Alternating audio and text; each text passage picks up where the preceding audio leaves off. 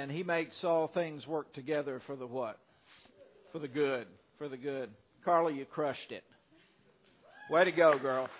Yeah. Wow, what a debut. Thank the Lord for the gifts that He's given you and Gary, and just for the leadership you bring to our worship. As the kids make their way downstairs, we're going to wrap up this morning on a series that we started at the beginning of the year. The series is entitled Redo. And if you've been with us, you know that over the past few weeks we've been looking at some big guys in the Bible and how God gave them a second chance. He gave them a redo, and we've been talking about how He'll do the same for you. We talked about Paul's reversal in week 1, where he met Jesus on the Damascus Road and his life was absolutely transformed. Then we looked at King David's redemption following his sin with Bathsheba. And then we talked last week about Peter's reinstatement after his denial of Jesus. And today we're going to close this series with the refreshment of Elijah. The refreshment of Elijah. Elijah was the greatest prophet in all of Scripture. Let me ask you something. You know, we started this series the first Sunday of 2020, and we were really posturing it in such a way that we were looking back to last year and to some places we might need a redo, some places that God might need to forgive us for in order to propel us into a new year. So let me ask you this question today. Did last year take it out of you? I see some heads nodding. I mean, did you step into 2020 maybe exhausted, depleted? I don't know about you, and I'm open book. I've shared some of this stuff with you actually that first week. Christmas is exhausting for me, and for a lot of folks. I mean, that's our high time of the year, obviously. But just at home and with everything that goes on in those 30 days, it can just take its toll on you. And I know it does on me, and it did on me this year. But maybe 2019 was a good year for you. Maybe it was a great year for you, but it still took its toll on you. Or maybe, and I've talked to many of you and know that it may have been a tough year. And it drained you. It drained you emotionally. It drained you physically. It may have drained you financially and even spiritually, or possibly all the above. And so whether you're coming off a big win in 2019 or if you're coming through a season of loss, either way, you can find yourself empty and exhausted and in need of refreshment. And that's what we're going to talk about this morning. How do we find that fresh wind? How do we find that refreshment from the Lord when we've just got nothing left to give? And really, as we look at the story of Elijah in the book of 1 Kings, we see that theme of refreshment woven throughout the story. Highs and lows, if you're familiar with the story, and God's faithfulness to bring a fresh wind when it was needed. Many of you could use that fresh wind this morning. Elijah, as I said, was the greatest prophet in all of Israel. He served actually during the reign of the worst king of Israel, King Ahab. And his story is found primarily in 1 Kings chapter 17, 18, and 19. So if you got your Bibles with you this morning, or you got your Bible on your phone or tablet, go ahead and turn there with me now.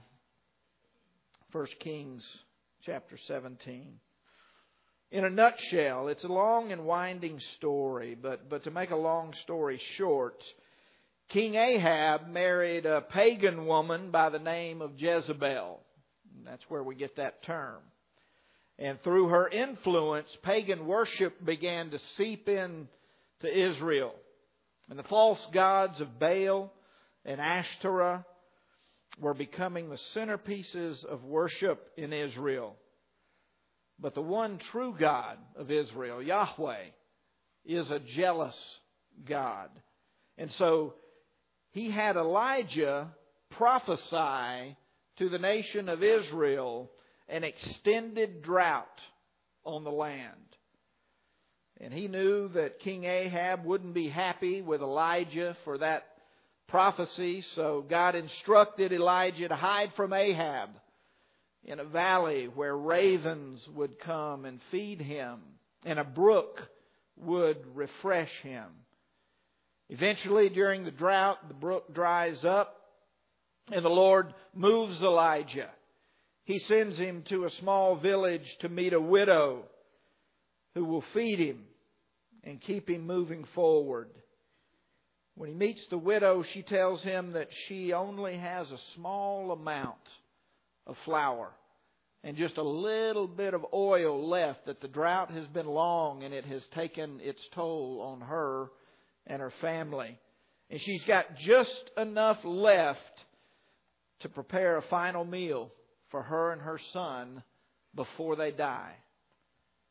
And Elijah says to her in 1 Kings 17, verse 13, "Don't be afraid." He said, "Go home and do as you have said. Prepare that meal. But first," he said, "make a small cake of bread for me from what you have and bring it to me. And then make something for yourself and your son." That's a big ask when that's all you've got left. And Elijah goes on to say this. He says, "For this is what the Lord, the God of Israel, says. The jar of flour will not be used up, and the jug of oil will not run dry until the day the Lord brings rain on the land." In other words, that little bit of what you've got is going to last you until the Lord brings refreshment. And it's God's promise.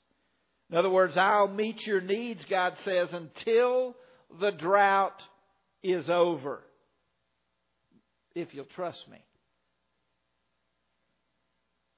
It's hard to have faith when you're hungry, though, isn't it? Hunger has an urgency about it, as do so many other things in life. It's hard to give God the little you have left and trust He'll sustain you. But over and over and over again in the Scripture, we see God asking us to do that.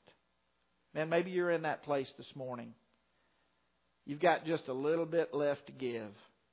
Just a little bit left to give to that relationship you've been working so hard at. Just a little bit left to give emotionally. Or maybe you're in a tough spot financially and you've got just a little bit left to give. You're running on empty. Spiritually, emotionally. Maybe you're running on empty physically. Maybe you've gotten some news recently that was devastating. You know, the question is, like with the widow, are we willing to give the little bit we have left to God and trust Him to sustain us? Isn't that faith? What does Hebrews say? Faith is being sure of what you hope for and certain of what you cannot see. That's faith. And so much of our angst, and I'm preaching to myself this morning, so much of our exhaustion, so much of our emptiness comes from not believing that God can and will provide. We don't believe it. Especially in this culture where we've got not just everything we need, but just about everything we want. But we keep asking for more and more and more. Man, the widow at Zarephath down to her last meal. This was so far from a want. I mean, that was it. If that was gone, she and her son were gone. She could either cling to the little bit that she had left and die, literally, or she could trust God with it and live. And we have that same choice time and time again in our lives. It's a crisis of belief. What am I going to do? Is it about self-preservation? Or is it about trusting the promise of God that He will meet His children's needs?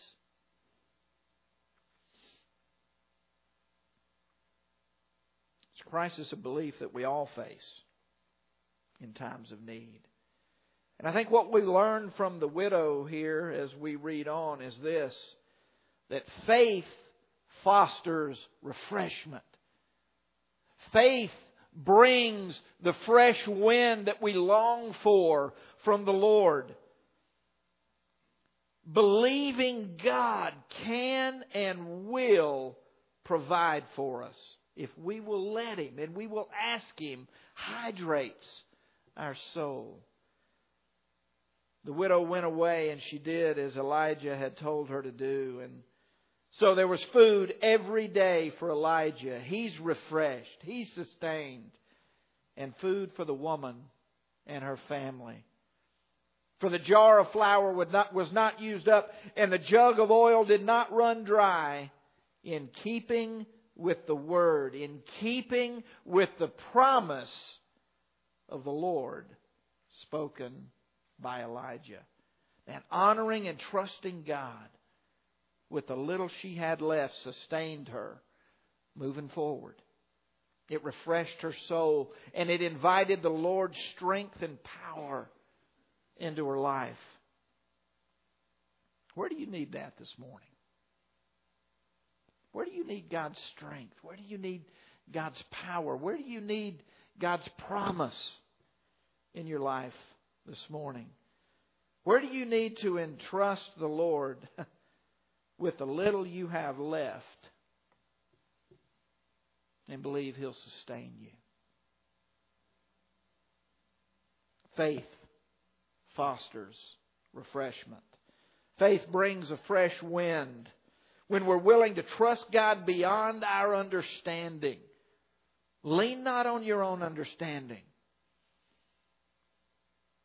And in the widow's case, if you're familiar with the story, her faith even fostered a resurrection.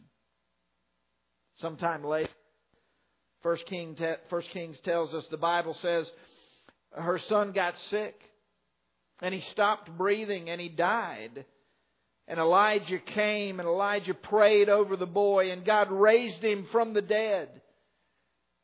And that widow's son would become the first of 8 people resurrected in the Scripture besides Jesus. Jesus was the only one not to die again, though. She gave the little she had to the Lord, and He not only provided for her, but He performed a miracle for her family. And maybe you need that this morning. Faith fosters refreshment. Give Him the little bit you've got. Jesus compares it to a mustard seed. Just a faith the size of a mustard seed. Give Him the little bit you've got and trust Him to move that mountain. Whatever that mountain is in your life today. Back to Elijah. During this time, while Elijah is with the widow and he's being sustained and he's being refreshed, Jezebel has gotten wind that Elijah is the culprit. He's the one that prophesied this drought, and she wants his head. And so she begins killing off all of Israel's prophets. And so God instructs Elijah at that point, strangely enough, to turn himself in to King Ahab. and to challenge King Ahab to a showdown to see whose God is actually real. Is it the God of Baal and Ashtoreth, or is it the one true God of Israel? And so Ahab, if you're familiar with the story, he sends 850 pagan prophets to Mount Carmel. 850 prophets to oppose the one prophet, Elijah. And so Elijah sets up a showdown where an altar is built. And the first God to respond when they are called upon with fire on that altar is the one true God. And so the prophets of Baal and Ashtoreth call on their God. They dance and they shout and they cut themselves until they bleed from morning to night. Nothing. No answer. Nothing's happening. They've exhausted themselves. And then it's Elijah's turn. Just to add insult to injury, he soaks the altar with water to make it even more difficult to be, consumed by fire. And he calls on the name of the God of Israel, and fire comes from heaven and consumes the bull and consumes the altar. And when the people saw this, the Scripture says, they fell to the ground and they cried and they said, "The Lord, Yahweh, He is God. The Lord, He is God." And so all of Israel turned their hearts back to God. And the 850 pagan prophets were slain that day. Big day for Elijah, wouldn't you say? A cloud formed in the distance, as big as your fist. Got bigger and bigger and bigger, and on that day the drought ended and the rains came. If you're familiar with the story, you know what happens next.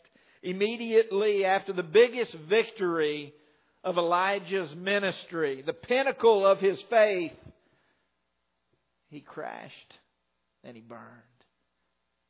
And so it's not just when we fail that we run out of steam, but oftentimes our lowest lows will follow our highest highs. Has anybody ever experienced that?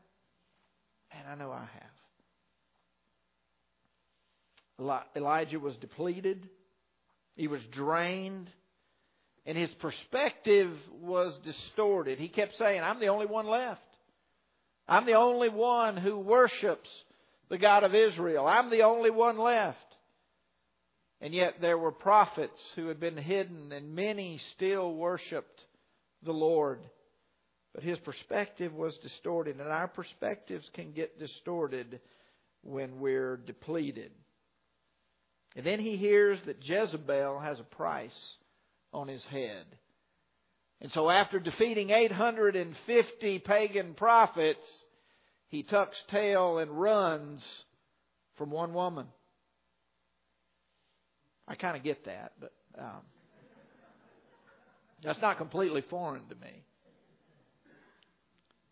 And he went from one extreme to the other. His great faith turned to great fear. Just like that. Elijah was afraid, chapter 19, verse 3, and he ran for his life.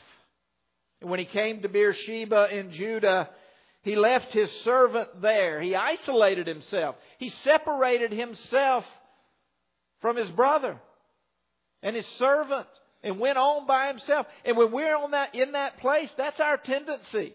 It's to not let anybody know. And it's to try to do it ourselves and do it alone. And that always gets us in trouble.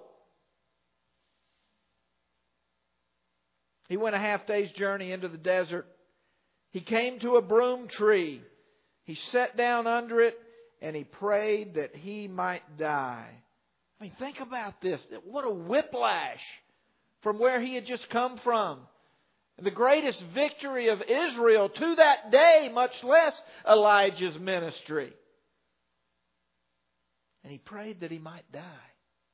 He said, I've had enough, Lord. How many of you have said that? Lord, God, I have had enough. I think we've all been there. And I know I have. Again, our lowest lows often follow our highest highs. We're vulnerable in the time of victory.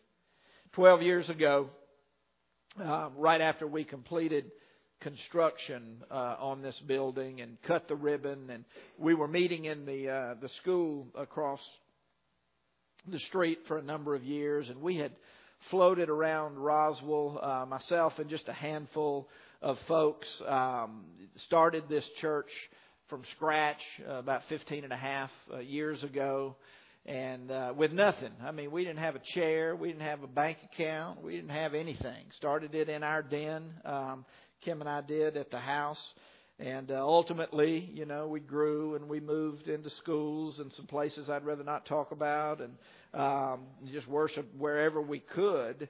And then after 4 years of being nomadic and what have you, we had been given this piece of land right here, a $500,000 piece of land just anonymously laid at the elders' feet. We were meeting in the school across the street, and you know, hey, we didn't have any money. I mean, it's nice to have some land, but you know, we didn't have a whole lot of money, so we said, Lord, you know, what can you do? What do we need to do? And so we just said, hey, we need some money. We need to build something over there. And in 14 months, we had about 70 people, something like that. In 14 months, I still don't know how it happened. God raised $1.2 million in cash. 14 months through 70 people and friends of what God was doing here. We were able to build this building. And I can remember, so we opened the building. We were our own contractor and our own developer. That was my first mistake. Larry Humble, who has moved to Florida at this point, but took that on, and he and I kind of drove that train. And by the time we cut the ribbon and moved into this building, I mean, basically for 4 years, I had been running as hard as I could go. I mean, single pastor church, you know, plant, just trying to get things off the ground. And I was just done. And what should have been the high point, and what was the high point of my ministry, of cutting that ribbon and coming in here, and nobody knew it, or maybe they did. Maybe some of you did. I was done. I mean, it almost couldn't even celebrate it because I was so depleted and exhausted. Has anybody ever found themselves in that place? And it was a very, very challenging time in my ministry, and I didn't want to admit it to anybody. It was like, you know, Elijah, I'm going to go on without my servants. I'm not going to tell them what's going on. I didn't want anybody to know because, man, I didn't want to, you know, rain on the parade. It was such a big time for us. But, man, I felt alone. When there were more people around than there had ever been. You know, crowds don't fill you up. Crowds don't make you feel less alone. Only the Lord can do that. But like Elijah, I said to the Lord, and I can remember saying to the elders, I finally, you know, came clean with them. I said, man, guys, I've had enough. You know, I was depressed. It was a rough time.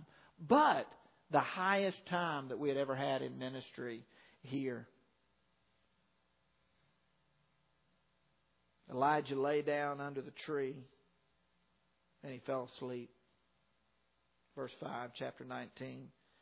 All at once an angel touched him, said, get up and eat. He looked around, and there by his head was a cake of bread, over hot coals and a jar of water. He ate and he drank, and then he laid down again. Did you know sometimes the most spiritual thing you can do is sleep? I discovered that in that season. I had to unplug, man. I had to get off the rat race. I could not go on anymore. I had to change the way I was doing ministry, change the way I was doing life, and realize that it wasn't up to me. That I wasn't really driving this train, and that God could do this with or without me. The angel of the Lord came back a second time, and he touched Elijah and he said, "Get up and eat, for the journey is too much for you." And so he got up and he ate and he drank. And strengthened by that food, he traveled 40 days and 40 nights until he reached Horeb, the mountain of God. And then he went into a cave and he spent the night. And the word of the Lord came to Elijah. And God said to him, "What are you doing here? What are you doing here, Elijah?" Has God ever asked you that question? What are you doing here? How did you get where you are? And life has a way of taking us to places that we never intended to go. Amen? The question is, how do we get back to where we need to be? 1 Kings chapter 19, beginning in verse 11. The Lord said to Elijah, "Go out and stand on the mountain in the presence of the Lord, for the Lord is about to pass by." And then a great and powerful wind tore the mountains apart and shattered the rocks before the Lord. But the Lord was not in the wind. After the wind there was an earthquake, but the Lord wasn't in the earthquake. And after the earthquake came a fire, but the Lord wasn't in the fire. And after the fire came a gentle whisper. And when Elijah heard it, he pulled his cloak over his face, and he went out and he stood at the mouth of the cave. And then a voice said to him, "What are you doing here, Elijah?" You know, we long for the big win. We long to be successful. We long for the frantic pace because that makes us feel important. We long for the whirlwind, to feel useful, even in God's kingdom. How big can we build it? How fast can we go? How many people can we reach? But Elijah learned that day, just as I did 12 years ago, God is found not in the whirlwind, but in the whisper.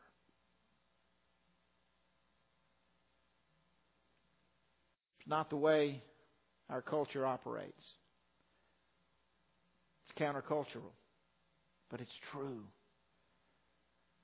God's not found in the whirlwind, as He showed Elijah, but He's found in the whisper. And it took me actually years to recover.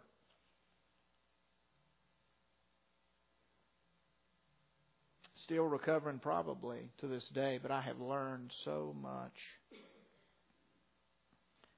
Learned to adjust my pace, prioritize my family, and find a healthy balance to life.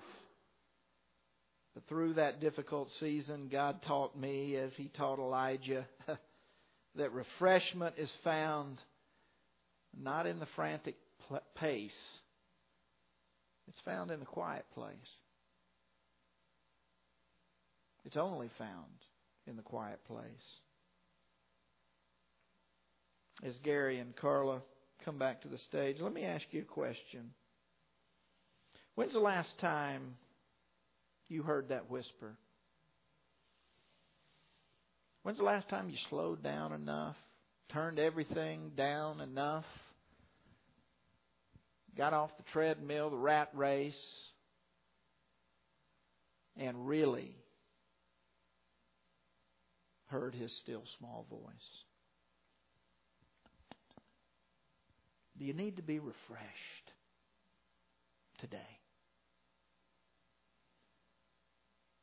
Maybe you need to step out of the whirlwind this morning and listen for that whisper. The whisper that tells you that you are not alone. That you've got what it takes. That your life is precious to God. No matter what your circumstances or your feelings are telling you. Not because of what you do or what you have. But because you are His child. And you are fully forgiven and totally accepted because of what Christ Jesus has done on your behalf. Jesus invites us to be refreshed. He invites us to Himself. He said this, Jesus said, "Come to me, all you who are weary, heavy laden, worn out, exhausted, depleted, depressed, lonely. And I'll give you rest." He says, "Take my yoke upon you." In other words, connect yourself to me. Let me walk with you. Let me refresh you. Let me carry you along. And He said, learn from me. Learn my rhythm. Learn how I do life. He says, man, I'm gentle and I'm humble in heart. And in that place, in that whisper, with me, you'll find rest. You'll be refreshed. Your soul will be hydrated. So this morning, we close this series and we close this service with an opportunity to respond to that invitation. Jesus just said, "Come to me. Come to me. Bring the last little bit you've got. Emotionally, physically, spiritually. Come to me." And like the angel who brought bread and water to Elijah, Jesus is offering Himself to us. His body broken on our behalf. His blood, the new covenant, shed for the forgiveness of our sin. He invites us to this table in remembrance of Him. And in remembering Him, we remember who we are as God's children. And God has promised to meet every need His children have. Let's bow our heads. Father, thank You